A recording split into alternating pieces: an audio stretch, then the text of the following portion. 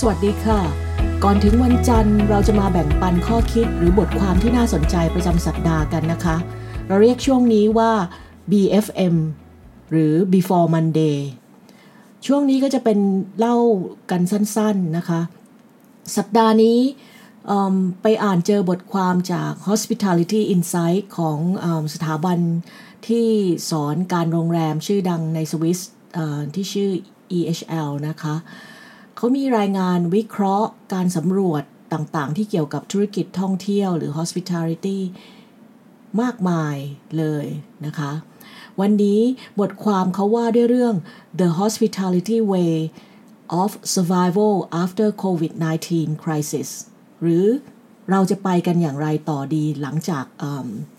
ไวรัสโควิดจบลงบทความนี้เขาก็ยกตัวอย่างนะคะ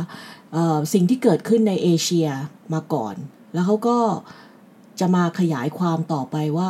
แล้วเมื่อมันมีเหตุการณ์แบบนี้เกิดขึ้นแล้วสิ่งที่เราควรจะทำต่อไปมันควรจะเป็นแบบไหน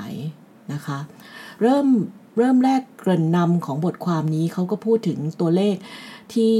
ที่มีการรายงานเรื่องอัตราการเข้าพักในเมืองจีนเนี่ยลดลงอย่างหวบภาพเลยตั้งแต่กลางเดือนมกราคมเป็นต้นมานะคะลดลงทีเดียว 70% เลยแล้วก็ลดลงมาเรื่อยๆจนเหลือประมาณ 5-10% เทียบกับเทศกาลตรุษจีนในปีที่ผ่านมาอย่างที่หลายๆคนทราบว่าปลายเดือนมกราหรือกลางเดือนกุมภาพันธ์จะเป็นช่วงเทศกาลตรุษจีนปีที่แล้วกับปีนี้นี่เห็นชัดเจนว่าแตกต่างกันนะคะคนจีนก็ยกเลิกการเดินทางนะคะเห็นได้จากยอดcancel ตั๋วยอด refund ตั๋วยอดยกเลิกการจองที่พักผ่านทาง OTA นะคะก็ในเมืองจีนนี่เห็นชัดเจนมากเพราะเป็นจุดเริ่มต้นของสิ่งที่เกิดขึ้นณตอนนี้นะคะพอเขาเท้าความมาแบบนี้ว่าไวรัสโควิด -19 ส่งผลกระทบต่อธุรกิจการท่องเที่ยวอย่างไรบ้างเนี่ยเขาก็แบ่งปันมุมมองว่ามันมี4เรื่องที่เราควรจะให้ความสำคัญนะคะโดยเขาบอกว่าเรื่องแรกที่เราควรจะให้ความสำคัญเนี่ยบทความนี้บอกว่า focus on changes in customer experience นะคะเขายกให้เห็นว่าในช่วงที่มีการระบาดเนี่ยเราทุกประเทศเนี่ยต้องพยายามป้องกันลดการแพร่กระจายลดการระบาดของเชื้อไวรัสเพราะฉะนั้นพฤติกรรมของคนก็จะเปลี่ยนไปนะคะเมื่อพูดถึง hospitality แน่นอนว่าร้านอาหารก็อยู่ในธุรกิจอุตสาหกรรม hospitality ด้วยเขาก็ยกตัวอย่างว่าจากเดิมเนี่ยคนในเอเชียเนี่ยนั่งทานข้าวพร้อมกันร่วมกันคนละหนุบคนละหนับนะคะก็เปลี่ยนไปเราก็เหมือนกันนะคะทุกคนก็คงเห็นว่าแต่ก่อนเราบอกว่ากินร้อนช้อนกลางล้างมือแปลว่าอะไรเรานั่งทานข้าวร่วมกันแล้วก็มีช้อนกลางสำหรับตักอาหารนั่นก็คือสุขอนามัยที่ดีที่เราควรปฏิบัติอยู่แต่พอเกิดการแพร่ระบาดของไวรัส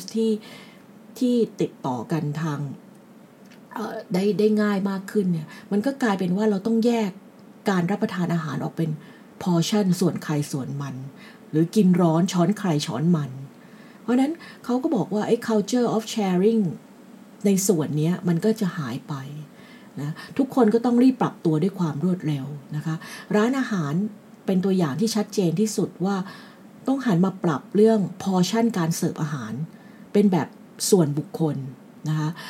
แยกอาหารเป็นสำรับของใครของมันไม่รับประทานร่วมกันวิธีการเสิร์ฟการเปลี่ยนเมนู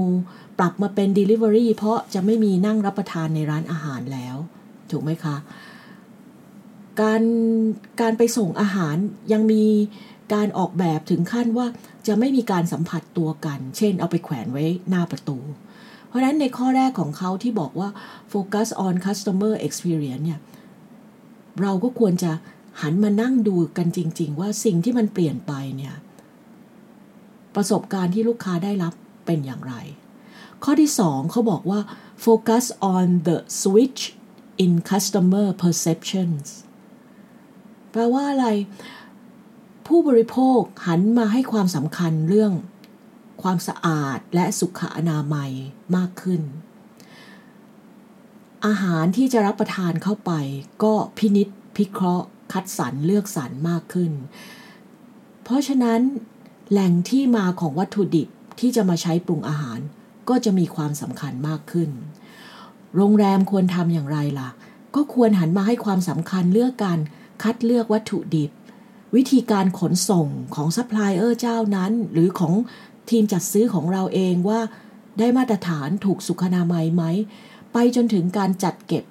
วัตถุดิบที่เราซื้อมาได้มาตรฐานหรือเปล่าถูกสุขอนามัยหรือเปล่ามีความปลอดภัยหรือเปล่าเนื้อ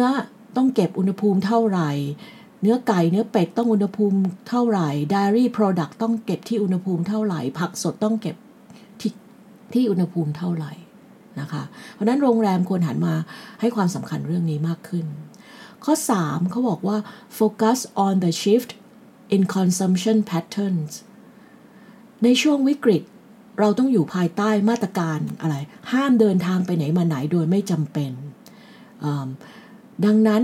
การให้บริการอาหารทางออนไลน์จึงเป็นทางเลือกสำหรับลูกค้านะทุกคนก็ต้องสั่ง Delivery กันหมดเพราะนั้นการประชาสัมพันธ์ทางช่องทางออนไลน์หลายรูปแบบถูกนำมาใช้เพื่อให้เข้าถึงผู้บริโภคดังนั้นในช่วงนี้บางโรงแรมที่มีการปรับตัวหันมาให้บริการDelivery มากขึ้น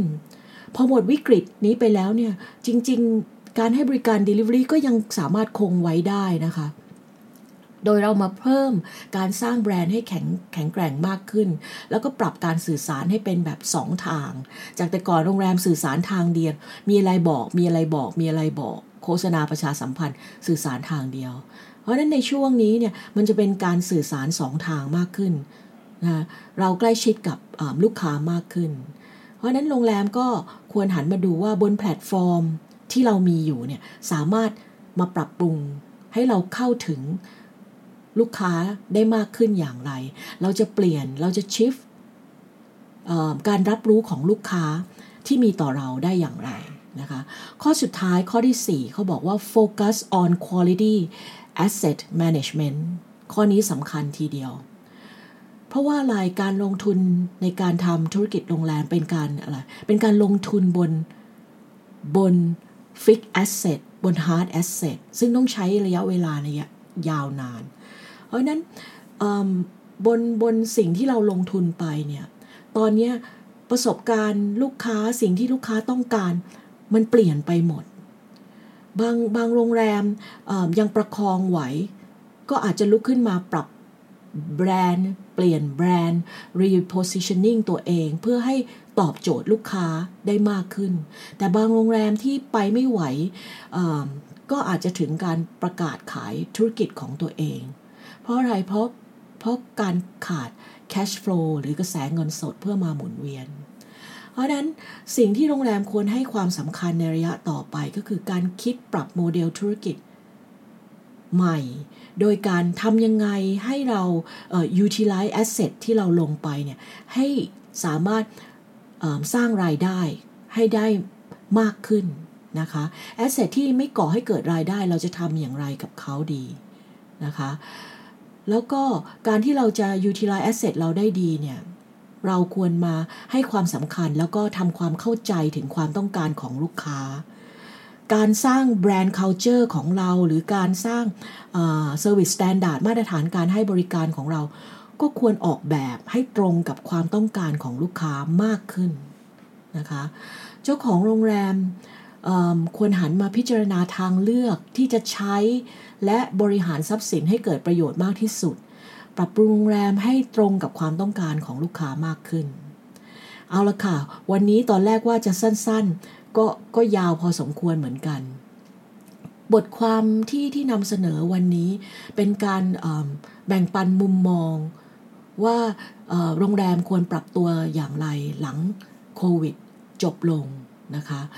เรื่องที่เล่าวันนี้เป็นมุมมองที่ยกตัวอย่างในเอเชียให้เห็นนะคะเราลองกลับไปปรับใช้กับโรงแรมของเราดูสังเกตพฤติกรรมของลูกค้าว่าเปลี่ยนไปอย่างไรในช่วงวิกฤตและเราจะตอบสนองกับลูกค้าต่อไปได้อย่างไรวันนี้ขอบคุณที่ติดตามรับฟัง